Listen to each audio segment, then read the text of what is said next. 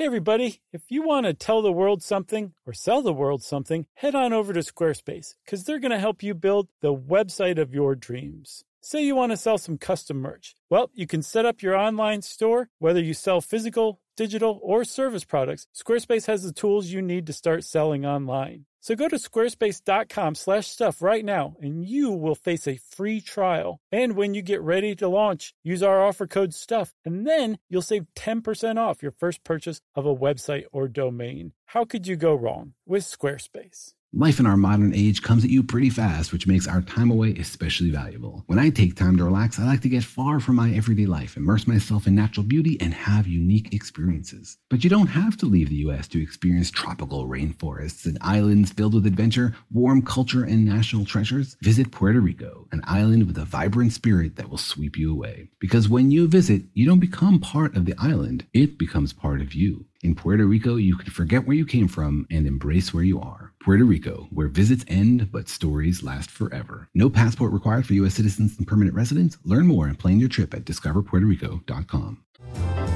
Welcome to Stuff You Should Know, a production of iHeartRadio's How Stuff Works.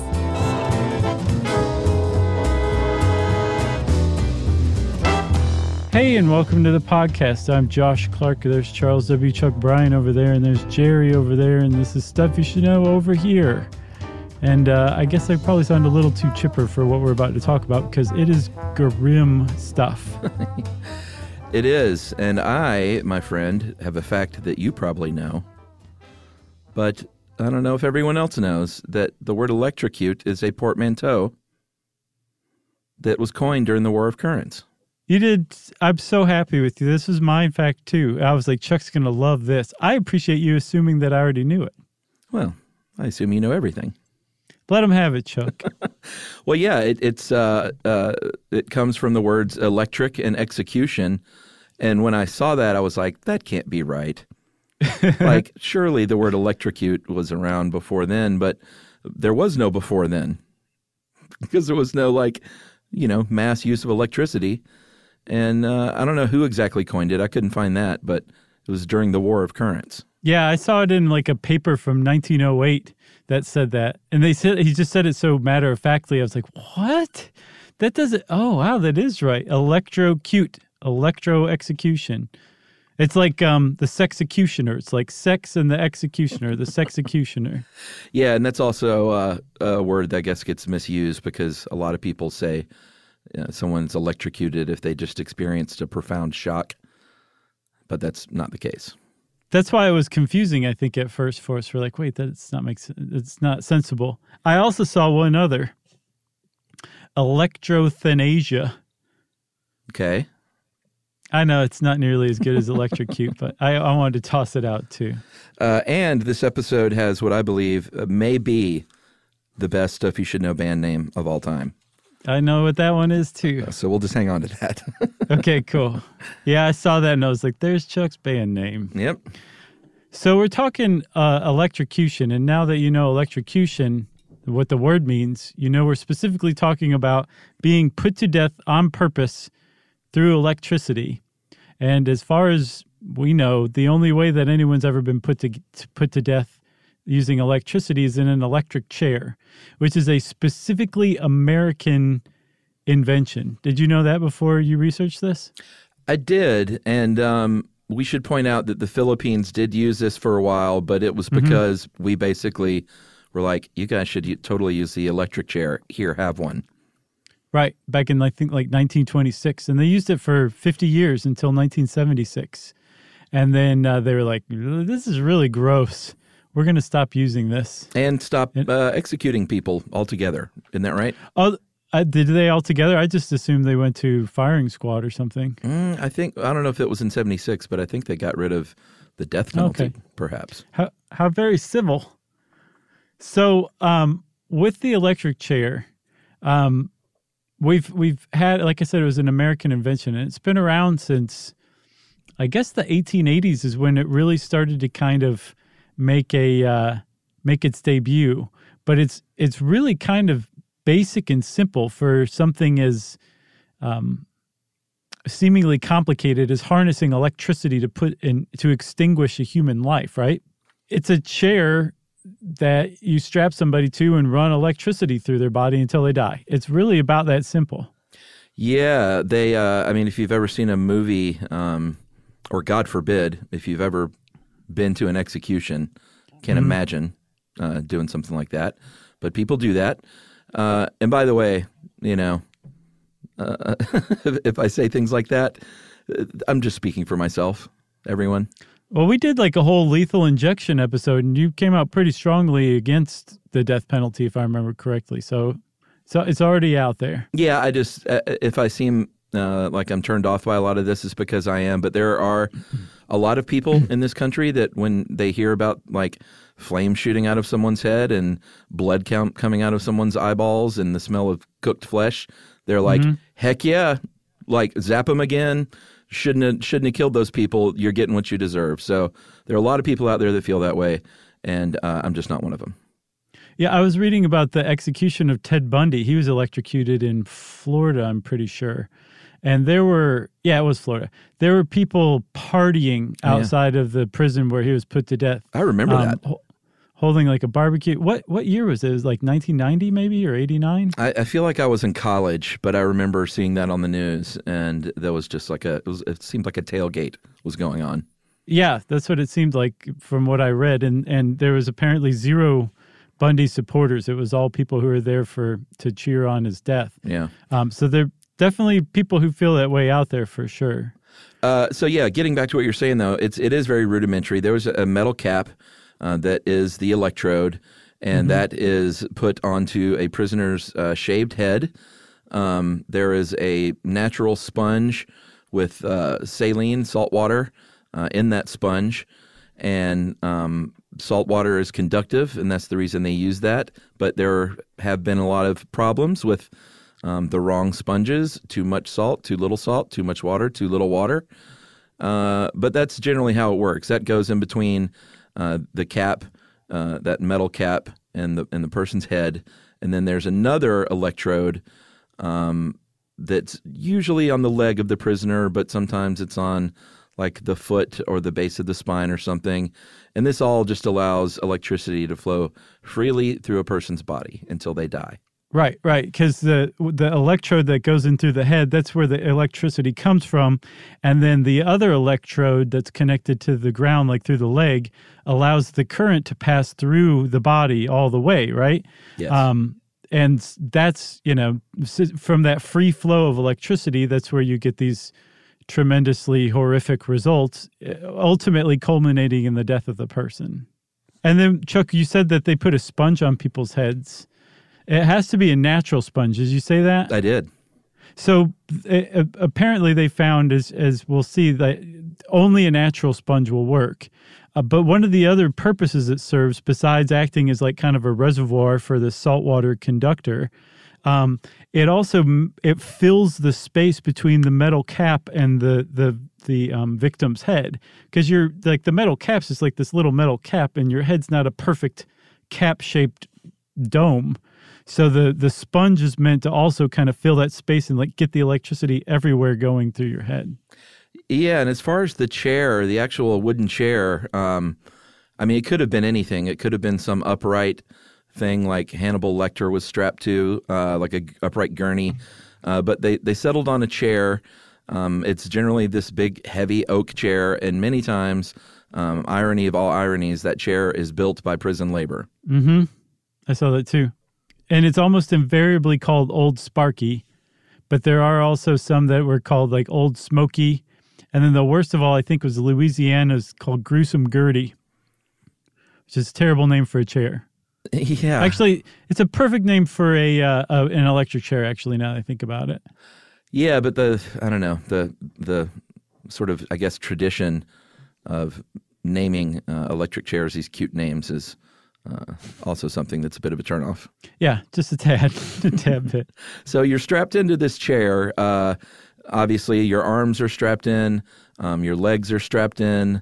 Most of the times you have a strap across your chest and groin area. And again, the chair is just, it has nothing to do. It doesn't have electricity running through it at all. That is just the means to keep the prisoner strapped in. Right. Because when that switch is thrown, your muscles just contract to the point where you can just snap bones. Joints get just thrown out of joint, literally. It's a huge muscular contraction throughout your entire body, because that's how your muscles contract, is through electricity, an electrochemical reaction, right? So when you introduce a huge amount of electricity to your body, all at once, all the muscles in your body contract. And it's so much so that if you're not strapped in, you would just fly right out of the chair. I think it must have been our electricity episode. We talked about how when people who have touched an electrical wire, their muscles have contracted so strongly that they've thrown themselves across the room. Like, you're not blown across the room by the electricity. That's your muscles contracting and shooting you across the room. That's why they have people strapped to the chair in the electric chair, to keep them from shooting across the room when the electricity shoots through them. Yeah, and depending on what state you're in, they're all going to have their own protocol for how to carry out an electrocution. And we should also point out, too, that they are generally not used anymore. There are only 9 states that still have that option: Alabama, Arkansas, Florida, Kentucky, Mississippi, South Carolina, Tennessee, Virginia. Are you noticing a trend? I see a pattern. And then finally Oklahoma, not the only state not in the South. But it's not something that is generally still used in the United States. No, but it is a backup, and it's not a backup, I think, if like lethal injection doesn't work. It's a backup if the prisoner specifically says, I don't want lethal injection, I want the electric chair. Right. So depending on where you are, the protocol is going to vary. This one is pulled from Tennessee. There was an execution last year that Edmund Zagorski, I guess, asked for the chair because it was 2018. And this was the protocol. The electric chair will release 1,750 volts of electricity for 20 seconds, will stop for 15 seconds, and then will release another 1,750 volts for another 15 seconds. After the first wave of electricity, officials will wait 5 minutes and then close the blinds into the witness room. A doctor will check for signs of life. If there are none, the doctor will pronounce him dead. If he is still alive, the blinds will be raised. Another round, I assume like an encore. Jesus. The curtain goes back up, and another round of electricity will be administered, and the doctor will be called in again. Right. How about that? That encore thing kind of got me, Chuck. I mean, I don't know. The parallels are obvious. So but I think also in the lethal injection, when we explain like the state witnesses, people who are hired to come and witness on behalf of the people, because the state is executing people on behalf of the people of that state, and these are the representatives of everybody else who lives in that state. I mean, yes, of course, there's no way you wouldn't get weirdos, but if I remember correctly, they try to weed those people out. But yeah. Yes, I get where you're coming from. I'm not trying to like shoot your opinions down or anything like that. Sure. But, yeah. So one of the things, like you said, there's like 1,700 volts. I've seen that's low. Like I've seen 2,000 at least is what you want. And then the amps are really the big one, because a voltage is kind of like the water pressure in a hose, where the amps are like the actual flow rate of how much is coming through. So the amps are what kill you, they say. But you have to balance the amps in that you want to introduce enough amps through voltage into the inmate to kill them quickly and painlessly, because I don't think we've said the reason the electric chair was brought around was not to just set somebody on fire as you were executing them. It was because it was thought to be like a painless and humane way to execute a prisoner. That's supposedly the point of executions. So you want to balance a quick and painless death through enough amps and voltage introduced with not so many amps and not a high enough amount of voltage that you cook the person and set them on fire. That's basically the tightrope that a state executioner who electrocutes somebody is walking in figuring out how much how much juice to deliver for the electric chair. Yeah, and I tried to find if, I'd always heard that there were dummy switches and that like 3 guards will all flip a switch at the same time so no one knows if they were the one. And I think that was just, I didn't see any support for that. And that may just be built on the old thing of the firing squad where someone has blanks.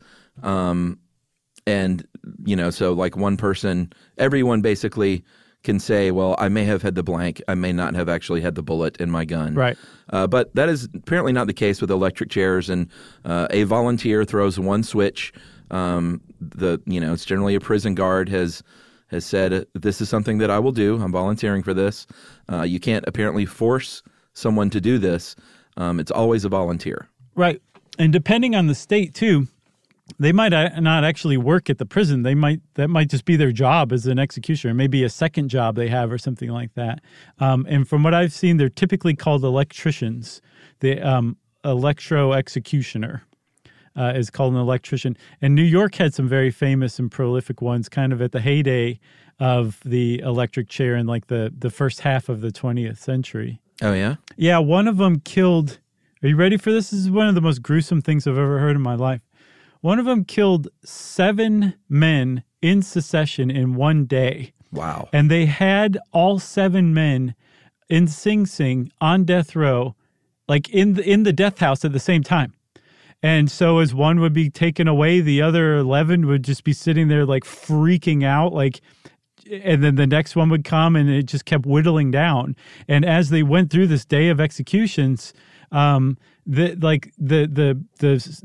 sense among the inmates, they were like almost losing their minds. It's one of the cruelest things I've ever heard in my life, at least in the modern era, Yeah. There's no way to execute prisoners. And I believe they've really gotten away from that. You don't execute more than one person in a day at the same place. I think it's really kind of like your time to shine. It's your special day. You're not going to share it with 6 other people anymore.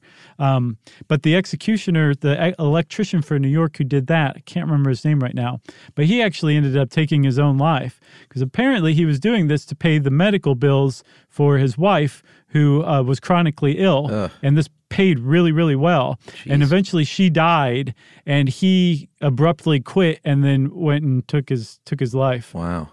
Yeah. Holy so cow. it's not like if you're an electrician or you're an executioner, I don't think it's kind of like this is a fun thing. Like I think this kind of destroys everybody involved basically. Yeah, and so, you mentioned that it was supposedly the humane way of killing people, and we'll get to how that happened in a minute. But the two gentlemen, Jean-Louis Prévost and Frédéric Batelli, by the way, we got an email about someone who was not happy with my Italian. Did you see that? Yes, but we got a couple from people who were Italian Americans saying like, I love it. Don't ever stop. Yeah, the one guy who said I went too far was also very upset about my characterization of New Englanders as liking Dunkin' Donuts as well. Wow. So I sort of took that one with a grain of salt. That's a big fat, that's a salt lick, I think. Yeah, donut jokes. Come on. Stop bragging on Dunkin' Donuts. So anyway, those two gentlemen, they did a lot of research into heart defibrillation in the 1890s.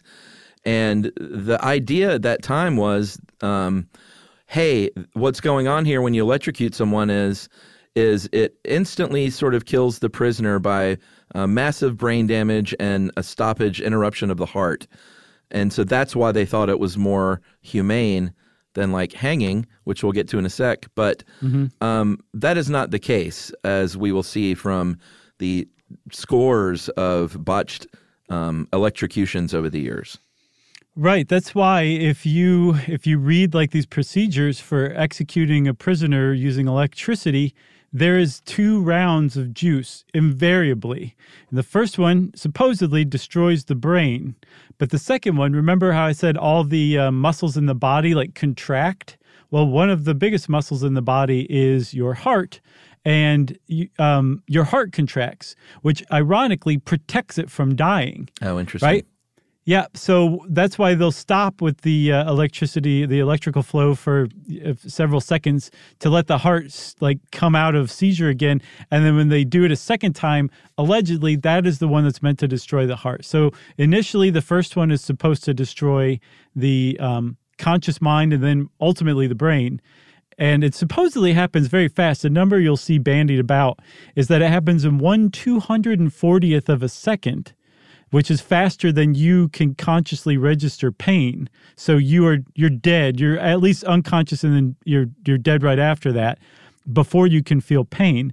But the person I think I've seen associated with that is a guy named Fred Luchter, who's actually like a well-known engineer of Tennessee's electric chair, and I believe a Holocaust denier too. And I didn't see anywhere else like any legitimate study that showed that. So, but it's like somebody said it and everybody's just going to go with that. But supposedly that's what the first juice does, is knock you out and kill you brain-wise, you're brain dead, and then the second one kills your cardiac system. Yeah, it was Errol Morris did a documentary about him, actually. About Fred Luchter? Yeah, it was called Mr. Death, and part of it was on, his work with the electric chair, and then part of it was on, you're right, the fact that he is a notorious Holocaust denier. Right. And guess what he does now? I have no idea. He apparently is works in the garden department of a Home Depot. Really? Yeah, in his old age. Wow, well, he I'm correct that he built Tennessee's electric chair. He wasn't an actual electrician, right, or an executioner. No. He it's a really good documentary, of course, because it's Errol Morris. But sure, yeah, you should check it out. Cool. You wanted to take a break? Yeah, we'll take a break and we'll come back and we'll talk about a very famous Supreme Court case, and then a lot about hanging right after this.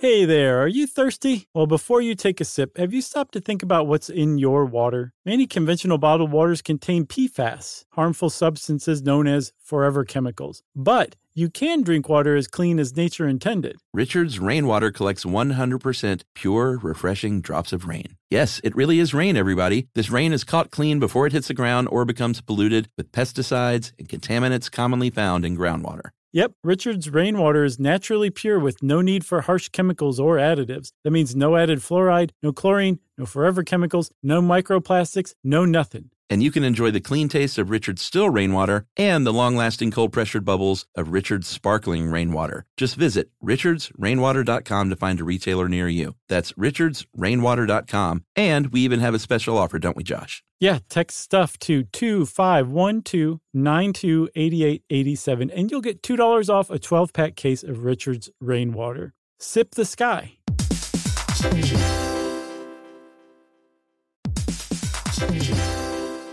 All right, game off. Let's pause here to talk more about Monopoly Go. Because in Monopoly Go, you can team up with your friends for timed tournaments where you work together to build up each other's boards. It's very nice. That's right. And the more you win together, the more awesome prizes you unlock. And there's so much to get. I'm talking about unique stickers that you can trade with friends to complete albums for big prizes, cool new playing pieces to travel the boards with, or hilarious emojis for taunting friends when you smash their buildings or heist their vaults. Plus, Monopoly Go feels new and exciting every day with constantly changing tournaments and challenges, like digging for treasure or a robot pachinko machine. And there's always new timed events that help you win big, like massive multipliers for everything you win or rent frenzies. That's right. There's always something fun to discover in Monopoly Go. So get off the bench and go download it now for free on Google Play or the App Store. Game on!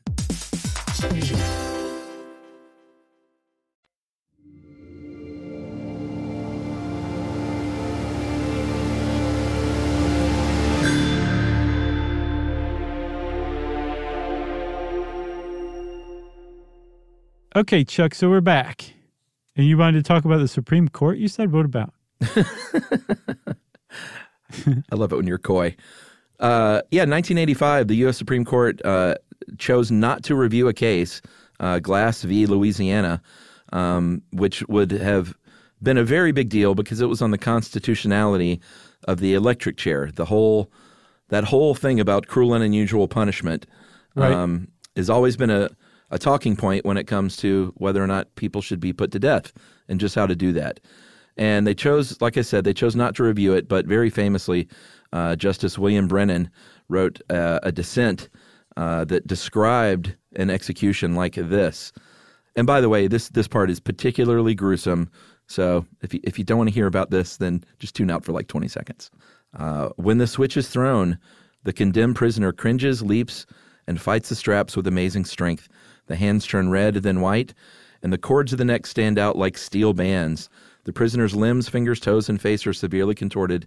The force of the electrical current is so powerful that the prisoner's eyeballs sometimes pop out and rest on his cheeks. The prisoner often defecates, urinates, and vomits blood and drool. Sometimes the prisoner catches on fire, particularly if he perspires excessively, and witnesses hear a loud and sustained sound like bacon frying, and the sickly sweet smell of burning flesh permeates the chamber. And dude, we should point out, like, Brennan wasn't saying, in the worst case scenario, this is what happens. That's a pretty standard. That's standard for an electric chair execution. And then there's there was one other thing too that I saw, still in the gruesome zone. Everybody, you said that Brennan said that the person gurgles often. They'll also sigh, and apparently it freaks out witnesses because they're like, he's still alive.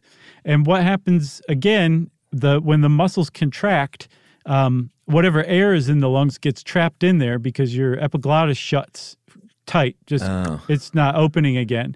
So then when the electricity is turned off and your muscles relax, that air is expelled out, and it sounds like you're sighing or you're gurgling if there's, fluid in there. And it's just another terrible facet of this kind of execution. Yeah, so we promised talk of hanging, and that's really how the electric chair came about. In Europe, they had long used the guillotine, but here in the United States, kind of from the beginning, I guess there were firing squads, but hanging was really the quote-unquote humane way of executing prisoners for a long time, with the idea that if it's, in the case of a gallows, that door would drop, you would drop, and your neck would snap, basically, and you would die very, very quickly. But that was not always the case. There was a man named Tom Ketchum in 1901 in the New Mexico territory. His head was completely torn off of his body. Yep. That's just one. There were plenty of them that actually happened to. A woman named Eva Duggan had that happen to her in Arizona in 1930 as well. And it's not like that's not the only possible outcome from a botched hanging. Like, they can go the other way as well, where you're not, like, your neck doesn't snap or your head doesn't pop off and you're just slowly suffocating. There was the case of one guy, I think his name was William Williams, who was just born to lose, apparently. He dropped and didn't strangle, it didn't break his neck, it didn't do anything, and the prison officials had to basically strangulate him with the rope to kill him. And so all this stuff, and there's plenty of them, all this stuff was making the news at the time, and it was kind of converging with a public sentiment against the death penalty in general. So if the public's kind of like, I'm not quite sure we should be killing people, I don't feel very good about this, and the news of botched hangings are coming out, something's going to change. And there are basically two things that can happen at a point in history like this. Either the society can say, you know what, execution in general is just bad news, and let's just not do that anymore. Or maybe we do need execution, but we need to find a better way to do it in pronto, because this is not okay any longer. Yeah, there was another kind of hanging. You always think of the gallows and that trap door, but there's something called a suspension hanging, where the person is on the ground with a rope around their neck, and weights are dropped over a pulley, and then you are jerked up instead of being dropped, and that supposedly will snap your neck. And that was the case with the execution of Roxalana Drews in 1887. She was small, and so when that rope was jerked up, her neck was not snapped, and she slowly was strangled to death for about 20 minutes. And she had killed her husband, and that was a case that was controversial for a lot of reasons. It was very much a pre-planned killing, but she claimed that she had been abused. She had her children involved in the killing. It's a pretty interesting story. She sent her 10-year-old out and then had her teenage kids help out. So one of the kids tied a rope around her dad's neck. The woman, the mother, Roxalana, shot him, but I think didn't use the gun properly, so it didn't kill him. Gave the gun to her 14-year-old nephew. He shot him a few more times. The husband's laying there, unable to move, pleading for help, and then she comes barreling in with an axe and cuts his head off. Jeez. Yeah, so she takes the head and the body to the parlor. They stayed there for about a day. Then she cut the body up, burnt it, and got rid of the ashes, and then was found out. So, but the upshot of all this was when she was executed, she didn't die quickly and humanely. She died very slowly and painfully, and very important, publicly, at a time when the public, in particular in New York, was like, "We're better than this." And so, not strictly from her botched execution, but definitely in part because of it, New York said, "We need to find a better way to do this. How can we execute somebody better?" And they said, prominent lawyer Elbridge Thomas Gerry, go. And so Gerry formed. Well, he's like, "Well, you guys picked me first, so we're going to call the commission the Gerry Commission." Yeah. And he assembled two other guys, including a man named Alfred P. Southwick, who was a dentist who was interested in this kind of stuff. He was like, you know what? Being a dentist isn't scratching that sadistic itch. Right. He was basically like the founder of Ohio Art, you know? Yeah, exactly. So the three of them get together and they spend 2 years figuring out, like looking at different ways of execution. And they looked at all of them, and they released this this journal report, like a formal government, New York State government report that details and chronicles all the different ways that you could officially kill somebody, from precipitation, which is pushing them off a cliff, to boiling them alive, whether you want it to be, molten lead or water, doesn't really matter at that point, to crushing from heavy stones. And they looked at 34 different methods of execution in detail, and they concluded that none of them were an improvement on hanging. That, yeah, some of them would definitely provide the public spectacle that would probably deter other people or make them think twice about killing somebody, but definitely no more humane, as inhumane as hanging could be, especially a botched hanging. So they said, okay, well, we're back to square one. But one of us, Alfred P. Southwick, thinks he knows of a method that we haven't hit upon yet, and it was electricity. No, he had seen a Marx Brothers movie, and he said, maybe we should just drop a safe on someone's head as they walk down the sidewalk. Right. They're like, yeah, it could kind of work, but if you miss, you just really maim them terribly. So he came upon electrocution as what he felt was like the best way, because electricity was, this is where we get into kind of things aligning, and carbon arc lining becoming widespread in cities, and people having street lights and electricity in their houses was, in big cities, was sort of a new thing, but it was super dangerous. And there were a lot of cases of people getting electrocuted. There was a drunk in Buffalo, a drunk man who grabbed hold of a generator just to sort of see what it felt like, died instantly. And that's when Southwick was like, wait a minute, I think we're onto something here. If it can kill people just instantly, then that's kind of what we're after. Right. So the thing is that whole instantly thing, that's a little subjective. It happened once to this guy.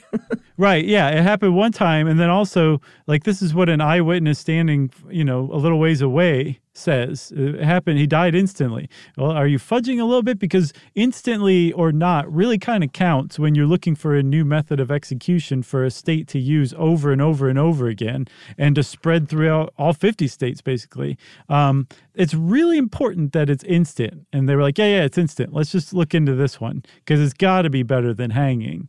So they did. And when they found out that that when it became public and announced that they were kind of forming a subset to the Gerry Commission called Chuck? The Electric Death Commission. Best band name of all time. Yeah, we have arrived at the band name, everybody. Yeah, there's not a lot on this even. I looked into this a little more, and it's not all over the internet, surprisingly. No, it's not. But it like I've seen it in some reputable sources, so it's not like it's just totally made up or a myth or a legend or something like that. Yeah, I think it was basically they said, okay, the Jerry Commission has done its job. We're going to set ourselves up in this own commission, the Electric Death Commission, to basically show that electrocution is a good and humane way to take a life, right, for the state. So Alfred Southwick fell in with a guy named George Fell, appropriately enough. George Fell was a surgeon. He was a tinkerer, an engineer, and he became extremely interested in the applications of electricity to cause death as well. And so Southwick and Fell basically got together and formed this like weirdo cabal to figure out how to create an electric chair. Yeah, this part I don't quite get because I know that, and I can hardly even say this sentence out loud, but I know that they practiced on stray dogs, like they electrocuted hundreds of dogs. But it says here they were supplied by the Buffalo ASPCA, not knowingly, right?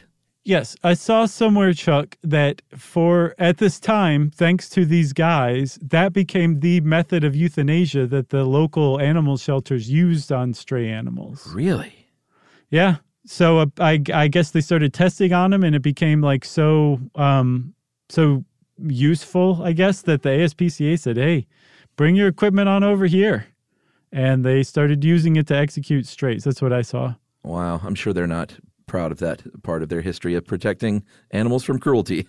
I'm sure that they are not, actually. They're like, please stop. Just keep moving on. Keep going. Talk about Thomas Edison. Wow. So at the end of this, and all of these dogs, they basically came to that conclusion that we talked about earlier, was that electricity will instantly disrupt the heartbeat and the rhythm, and death will be instant and painless.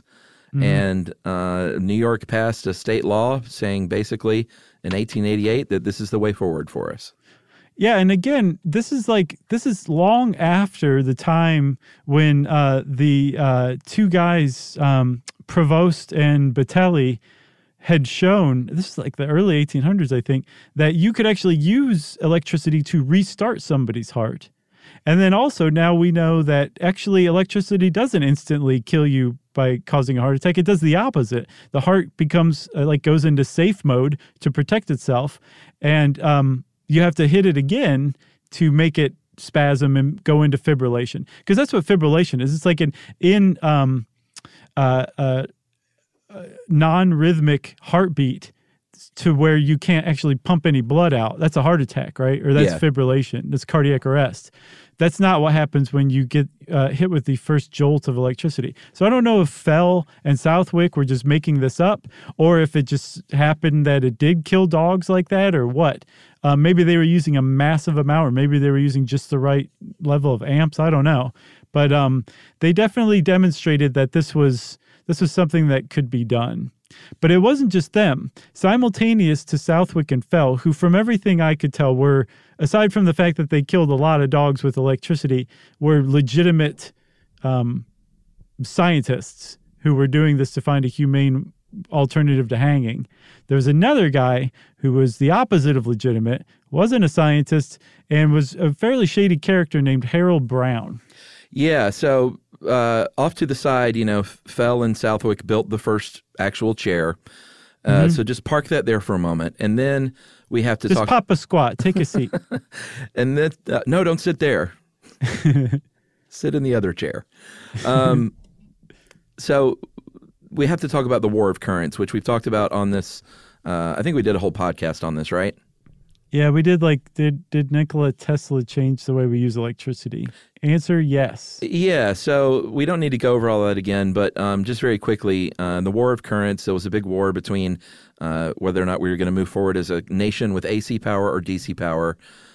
Thomas Edison wanted that DC power. He had invested heavily in that, so he was trying to make that one out. And then George Westinghouse, of course, on the other side, was working, had invested in AC power. And Brown, who you mentioned, he actually worked for Edison. Is that right? Yes, but supposedly unbeknownst, he even testified under oath that he did not work for Edison when he very much did and had for years by that time. Oh, interesting. Yeah. He was a shade ball. And the one thing that I can't figure out, Chuck, is whether he was truly a crusader against Westinghouse and AC power, like he genuinely thought it was dangerous, and then he fell in with Edison, or if he was an Edison operative from the outset. That's what I've not been able to establish. But he was definitely working for Edison secretly. Interesting. So the Electric Death Commission gets in touch with Edison, and then the Grabster put this together for us, and I thought this was a very kind of great comparison. He said, what happened next is sort of like if the government said to Pepsi, hey, you guys are experts on soda. How should we kill someone with a soda? And Pepsi was like, here, we'll do lots of experiments that will prove to you that Coca-Cola will kill somebody very easily. And that's basically what happened is Harold Brown, working with Edison, did all these gruesome public electrocutions to show how dangerous AC current was, so they would adopt it for the electric chair, which would in turn, in his mind, give AC current a bad name. Right. I mean, that's as underhanded as it gets. Like, if you are in competition in business, that's like Uber calling fake Lyft rides when they started out. Do you remember that? Oh, yeah. But this is way, way worse, but it's still in the same wheelhouse. But that's what Edison was doing. He was like, oh, yeah, totally. This is great. Apparently, he declined first to participate, have anything to do with this Electric Death Commission. And then he was like, oh, wait, yes, actually, I have a great idea. I would like to be involved. I suggest that AC current be used. And he used Harold Brown to just basically carry out this whole thing, so much so that Harold Brown managed to convince the Electric Death Commission that not only should AC current be used for the first electrocution in the state of New York, a Westinghouse generator should be used to generate that electrical current. And he tried to buy some generators from Westinghouse, and they're like, no, you can't. We know what you're going to do with those. So he ended up buying secondhand ones. And that kind of sets the stage for the first execution, which, if you ask me, is a really good point to take our second break. Agreed.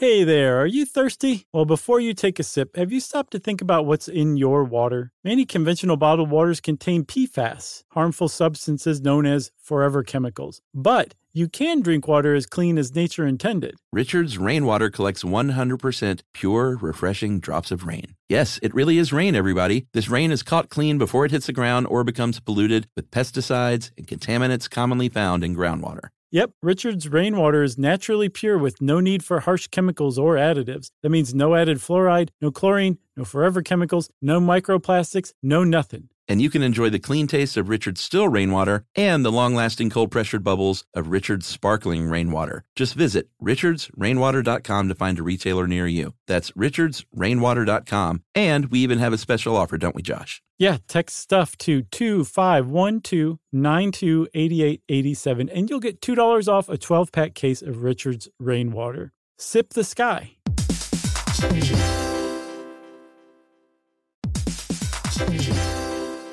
All right, game off. Let's pause here to talk more about Monopoly Go. Because in Monopoly Go, you can team up with your friends for timed tournaments where you work together to build up each other's boards. It's very nice. That's right. And the more you win together, the more awesome prizes you unlock. And there's so much to get. I'm talking about unique stickers that you can trade with friends to complete albums for big prizes, cool new playing pieces to travel the boards with, or hilarious emojis for taunting friends when you smash their buildings or heist their vaults. Plus, Monopoly Go feels new and exciting every day with constantly changing tournaments and challenges, like digging for treasure or a robot pachinko machine. And there's always new timed events that help you win big, like massive multipliers for everything you win or rent frenzies. That's right. There's always something fun to discover in Monopoly Go. So get off the bench and go download it now for free on Google Play or the App Store. Game on!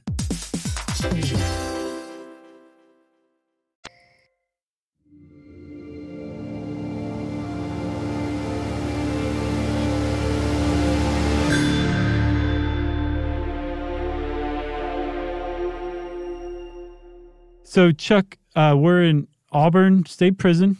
It's August of 1890, and there's a guy named William Kemmler who is convicted of murdering his common-law wife, Tilly, with an axe. And when he was caught, he apparently had done it in a drunken rage, and I don't know if he felt remorse or guilt or was just bored with the whole thing, but he had a quote where he said something like, yes, I struck her with a hatchet. I intended to kill her. The sooner I am hung and it's over with, the better. Hanged. Yeah, I always get that wrong, don't I? Yeah. So the sooner I'm hanged and it's over with, the better.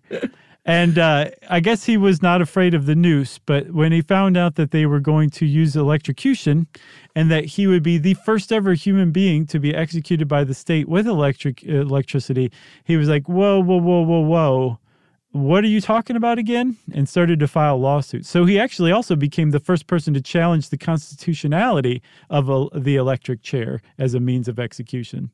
Yeah, that's kind of a crazy fact, I think. The very first person to go to the electric chair was the first person to be like, I don't think this is right. Yeah, it's true. But the Supreme Court said, no. They ruled against Kemmler and said it does not violate the Eighth Amendment to the Constitution. And he went, what about the excessive bail? And they went, I thought you were talking about cruel and unusual punishment. And he went, I was just whatever kidding. You want to hear. Yeah. So his execution, the very first one, was by all accounts botched pretty severely in and of itself. Yeah, so you remember how, what was his name? Harold Brown managed to get Westinghouse generators used for that first execution, but he had to buy secondhand ones? Yeah. The first jolt of electricity that was sent through William Kemmler to kill him only lasted for 17 seconds because one of the belts started to fall off the generator. So they had to stop before it had killed him. And by all accounts, he was sitting there struggling with life left in him. And the New York Times reported that, quote, strong men fainted and fell like logs on the floor at the sight. Yeah. It was a terrible thing to see. And also, if you look at the drawings of the execution that were used in the newspapers of the day, he's just sitting there in a chair surrounded by people like Harold Brown and George Fell and Alfred Southwick. And then the witnesses are all just milling around, like standing around watching him, like they're watching some guy like in a drinking contest or something. And that's how he was executed. So I would imagine, like, you know, it'd be bad enough to be a witness to an execution today where it's real sterile and it's really clinical and there's a thick glass window between you and the curtain comes down, to standing in the same room with somebody who's being electrocuted just a few feet away. That's got to make it even worse, you know? Yeah, and so, you know, clearly not a more humane way after this first execution, but they press forward because and I think Ed points out very astutely that there was something about the fact that it was a use of technology that wasn't tie a rope around someone's neck or just put a bullet in their head, that it seemed less offensive to the public at large, I think, because it's not the kind of thing like they didn't – if you're not a witness to it and you just read about something in the paper, it may seem like there is an acceptable moral distance because of this technology. Right. So like when hanging was under fire for, you know, not being humane, new technology that kind of put more distance between you, that just seemed more advanced. And because it was more advanced in this kind of technocratic way of thinking, it was more humane, it was more high tech, so it must just be better. That was kind of how the electric chair came to replace hanging. But even though that first one was simply botched, the idea of it just it allowed it to spread. And from like not all the accounts, but most of the accounts that I saw of that first execution were just like, this was terrible, this is gruesome, this will probably never happen again. And then other states were like, oh, you cook them with electricity, huh? I like that idea, let me try that too. And it spread fairly quickly and became far and away the dominant method of execution in the United States in the 20th century. Yeah, and there have been many, and you know, at the end we'll talk about some more botched executions, but I don't think there are any more legendary than Willie Francis in 1946. He was executed in Louisiana for a murder that, to call his trial questionable and suspect is like an understatement. It seems like this guy was just totally railroaded. And you mentioned Gruesome Gertie earlier. That was the name of the electric chair in Louisiana.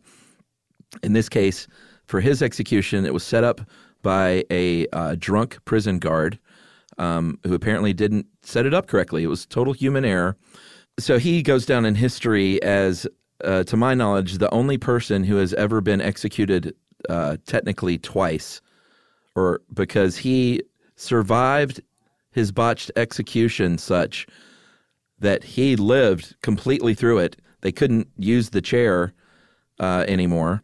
And he actually lived to fight to say, hey, you can't do this again, because that is the definition of cruel and unusual. You tried to kill me once and it didn't work. And I'm here in court again. And the U.S. Supreme Court said, no, sorry, you're going to have to go to the chair again. Isn't that the craziest thing you've ever heard? Crazy. So the guy, this wasn't like the guy survived and they're like, quick, throw the switch again. He's still alive. We need to, finish the job or whatever you want to call it. This was the electric chairs broke after going through a full execution. The guy's still alive and lives for another year before they're like, all right, we fixed the electric chair. It's time for you to die again. Yeah. And they did it twice. And that second time, that was that. But he, that's the definition of cruel and unusual. I agree with you entirely. Yeah, and the interesting thing, though, is if you look, there were statistics put together about 4 or 5 years ago that shows that the electric chair, and, like you said, we did one on lethal injection, that starting in the late 70s kind of became one of the more preferred choices for most states.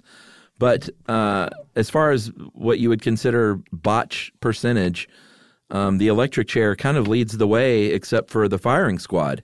Only 1.92 electrocutions are categorized as botched compared to 7.12% for lethal injection. Yeah, that's a pretty good track record comparatively speaking, I guess.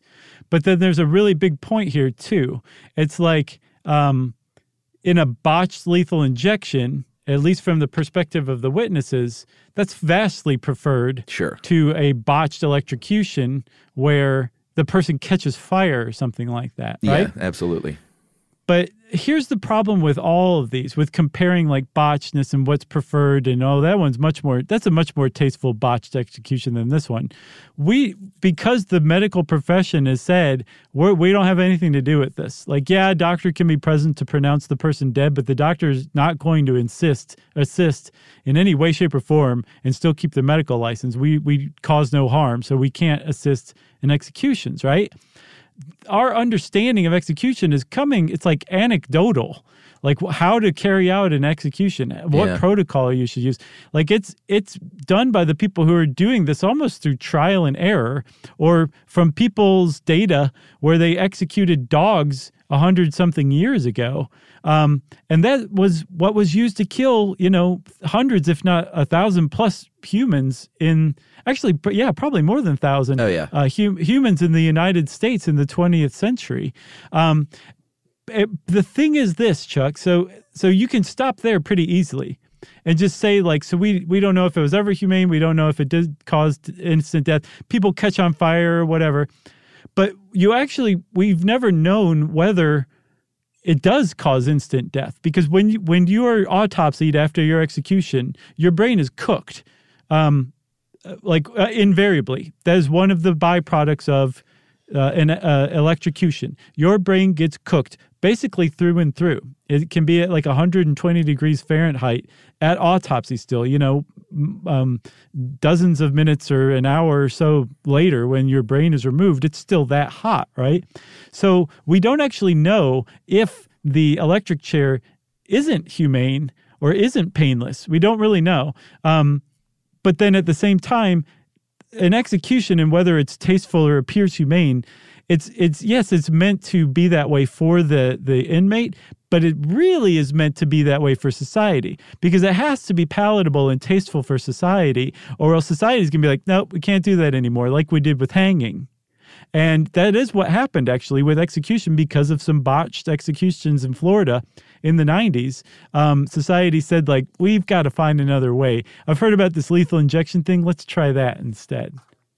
Yeah, I mean, should we talk about some of these awful stories? Yeah. So let me see here. October 1985 in Indiana, electrocution of William Vandiver. The first administration of 2,300 volts. He was still breathing. The execution took a total of 5 jolts, and 17 minutes. The smell of smoke, of hair and flesh burning. The Department of Corrections said this, quote, "The execution did not go according to plan." Yeah. They like to be droll, it sounds like. How about Horace Franklin Duncans Jr., 1989 in Alabama? 2 jolts of electricity, 9 minutes apart. The first jolt failed to kill him, and the captain of the prison guard opened the door to the witness room and said, "I think we've got the jacks on wrong." They reconnect the cables correctly, and death was pronounced 19 minutes after the first charge. But the first charge, it's not like it wasn't painful. It was probably more painful than the second one because the second one produced death. But it was not, it couldn't possibly produce the kind of voltage that would kill a person. It was just basically torture, like a little torture starter, like they have at TGI Fridays. And then that was followed by the entree, which was death. Which is not supposed to happen. So again, if you'll kind of harken back to all these news stories coming out, like, oh, this is not how we're supposed to be executing people. What's going on? This is starting to go on in the 80s and then early 90s around the United States with electrocution. Yeah, this one in Georgia, 1984, Alpha Otis Stevens. The first charge failed to kill him. He struggled to breathe for 8 minutes, and they carried out the second charge. After the first 2-minute power surge, there was a 6-minute pause so his body could cool enough so physicians could examine him. And in that 6-minute period, he took 23 breaths, which, if you do the math, and think about how intermittent those breaths are. And then the quote from the Georgia prison official was, "Stevens was just not a conductor of electricity." But how about that? And then there were 3, Chuck. There were 3 in Florida that really kind of galvanized public opinion against electrocutions. Jesse Joseph Tafaro, Pedro Medina, and a guy named Alan Lee Davis. And Tafaro and Medina both caught on fire. I think Tafaro's head had like 6-inch flames shooting out from under the crown, under the electrode on his head. And Medina had like a foot flames, and like so much that he was just charred. His head was charred during the execution. Again, we don't know that he actually suffered, but that's not what the public wants to see or read about when we leave it to the state to execute people humanely. That's not supposed to happen. And then Alan Lee Davis very famously had photographs taken of him after his execution. Yeah. And his face seems to be very clearly contorted in a look of pain. He was a very big man, like 350 pounds, and a tremendous amount of blood loss. It looks like it came out of his mouth and maybe even his chest, but they later determined that it came out of his nose. But there's just a lot of blood. And they also said, like, well, the guy was on blood thinners, so it's pretty clear this happened, but it doesn't really mean anything. He got a nosebleed during the electrocution. And the public said, we don't care. That's number 3 down in Florida alone. Go find something else. Let's try this lethal injection thing. Yeah. I did a list, actually. I think Nebraska in 2008 was the last state to stop using the electric chair as their primary source. But I was curious, like, which state just has executed the most people, period, by whatever means. And Texas leads the way. What? They have 2 stats, since 1930 and since 1976. But Texas has executed 841 people since 1930. Georgia's number 2, actually, with 436. But since 1976, Georgia has executed 74 people to Texas's 563. Oh, my gosh. And since 76, Virginia is actually second, and then Florida is third. Both have over 100. Would not have guessed Virginia. Florida, I probably would have guessed. Texas, I knew, but wow, that's a significant.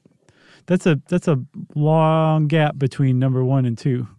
Yeah, and Texas has always, been criticized as death penalty happy.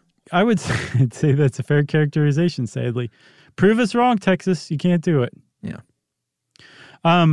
So remember we said that everybody was like, no more electrocutions. Let's find something else. When they went to the lethal injection, which is supposedly more humane. I was reading this article by a law professor named Austin Surratt, who basically said, those two prisoners in Tennessee in December of 2018 alone opted for the electric chair because they didn't have faith that lethal injection was going to be less painful or less prolonged. They wanted the electric chair instead. And that up to this point, every time we've changed what our method of execution is, it's been, technologically speaking, socially speaking, a step forward in that kind of area. And that going back to the electric chair is a huge step backwards. And to him, it represents a major crisis in the legitimacy of the death penalty. And he was, I guess, kind of wondering without saying it, like, is this the beginning of the end for the death penalty in the United States again? Interesting. I thought so too. But that's electric chairs. You can buy one, or you could. I think one sold in 2012. Tennessee's old Sparky sold in 2012, if I'm not mistaken. Really? Yeah, on an online auction for $25,000. Marilyn Manson? I don't know. I heard it was being put in a museum in Tennessee, so probably not. Gotcha. But that's electric chairs, like I said, everybody. And if you want to know more about them, you can go look around the internet. You can also just leave this behind forever. It'll kind of be nice to shed this one because it was some grim research. Yeah, agreed. And since I say sorry for putting us through this one, Chuck, this is a Josh pick, everybody. Since like halfway through researching today, I was like, God, man, I just feel just bad right now, And then you had a panini and everything was okay. Yeah, it was a good panini for sure. Well, since we said panini, it's time for listener mail. I'm curious if this is the one, Josh, but here we go. Hey guys, I just recently started listening to podcasts because apparently I'm a Luddite. So I've been wading my way through the old episodes.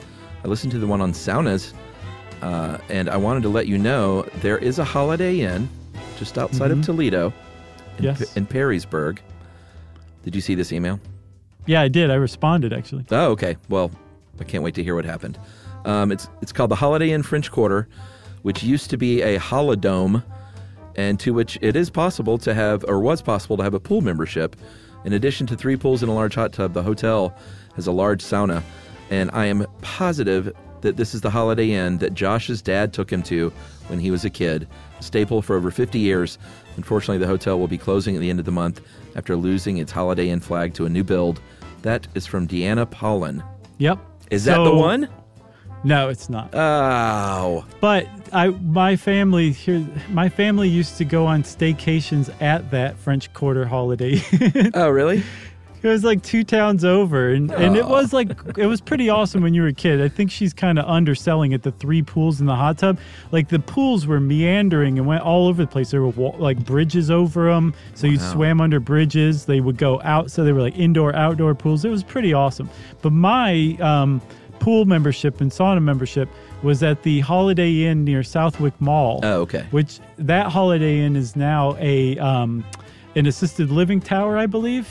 But for a little while, in between being a Holiday Inn and being an assisted living tower, it was abandoned.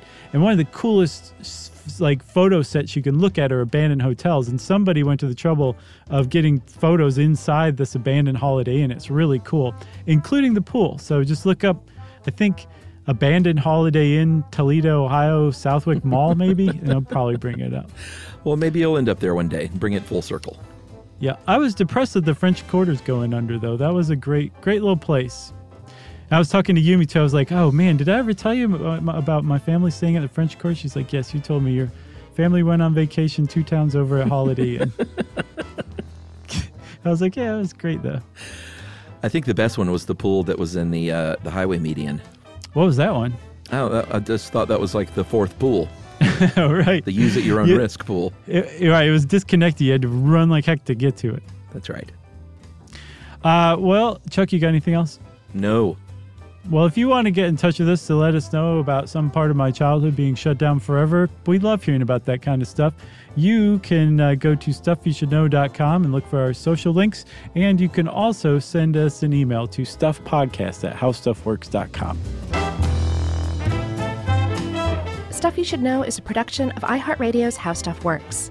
For more podcasts from iHeartRadio, visit the iHeartRadio app, Apple Podcasts, or wherever you listen to your favorite shows.